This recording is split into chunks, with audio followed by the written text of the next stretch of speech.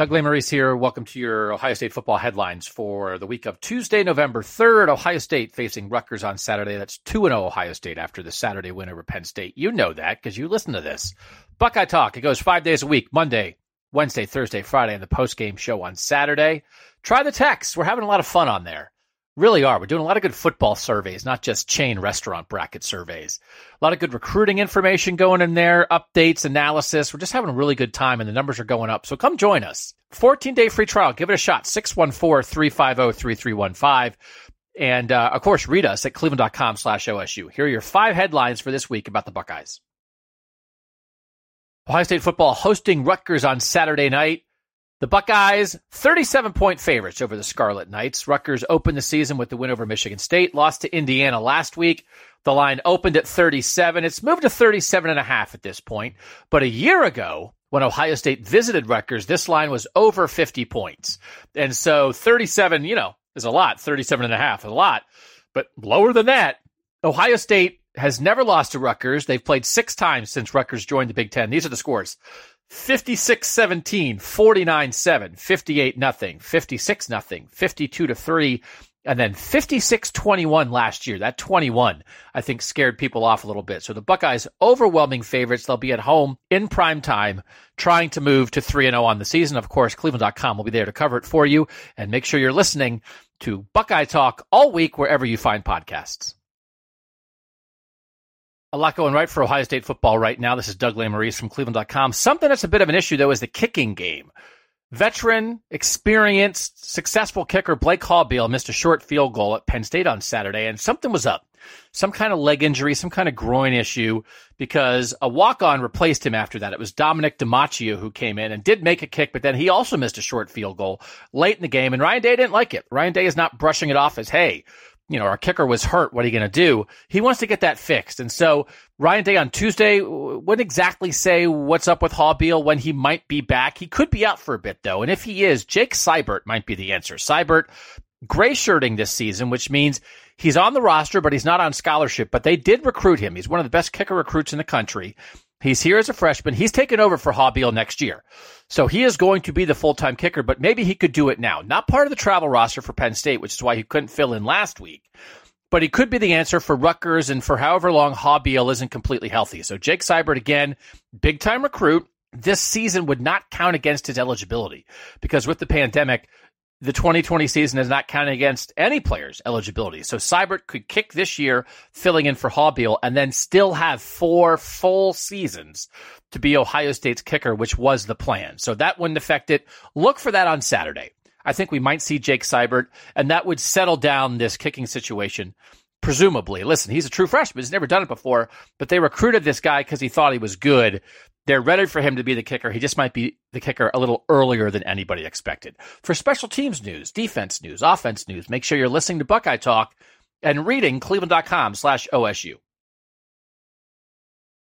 Tough injury news for Ohio State football this week. This is Doug Lesmerises from Cleveland.com. Cornerback Cameron Brown out for the season with an Achilles injury. He went down against Penn State on Saturday, a non-contact injury, which is always one of the most worrisome injuries, and the news was as bad as anybody feared.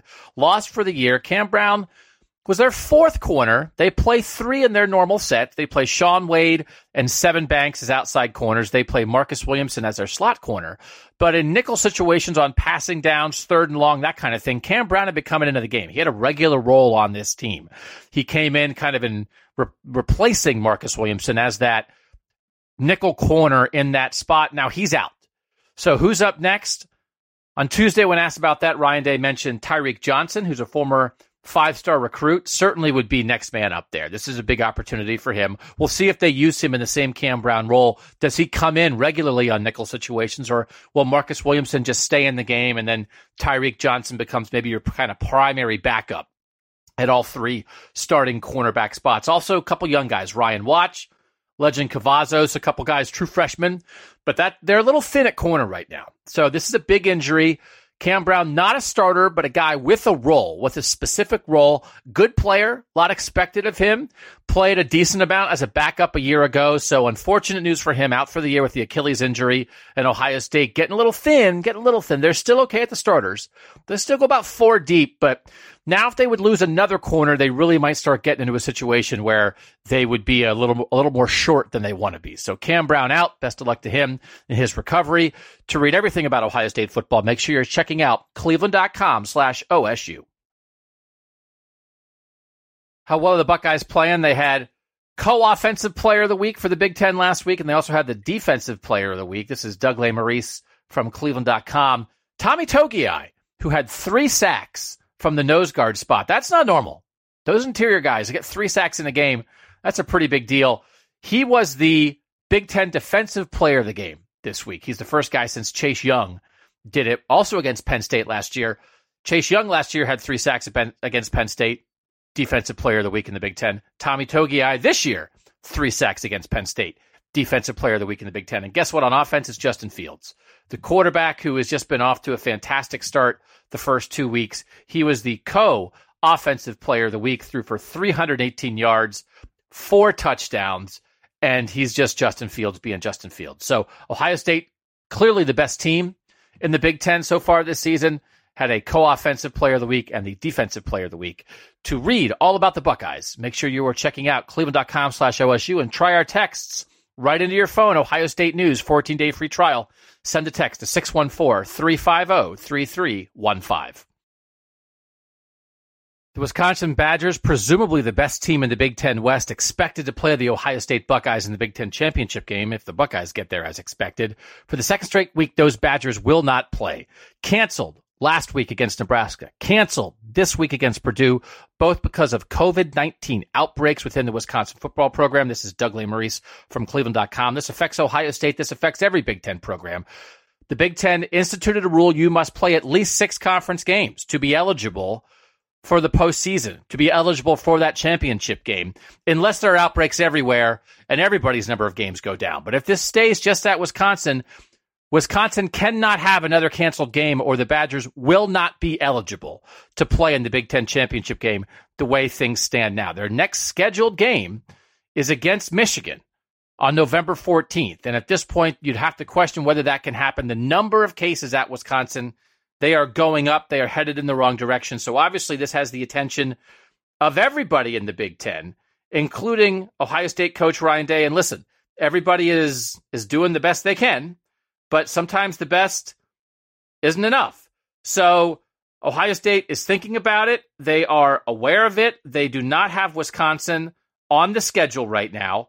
But this is something that if it can happen in Wisconsin, in a state where there have been some rising coronavirus cases, there has been that issue in Ohio at times as well.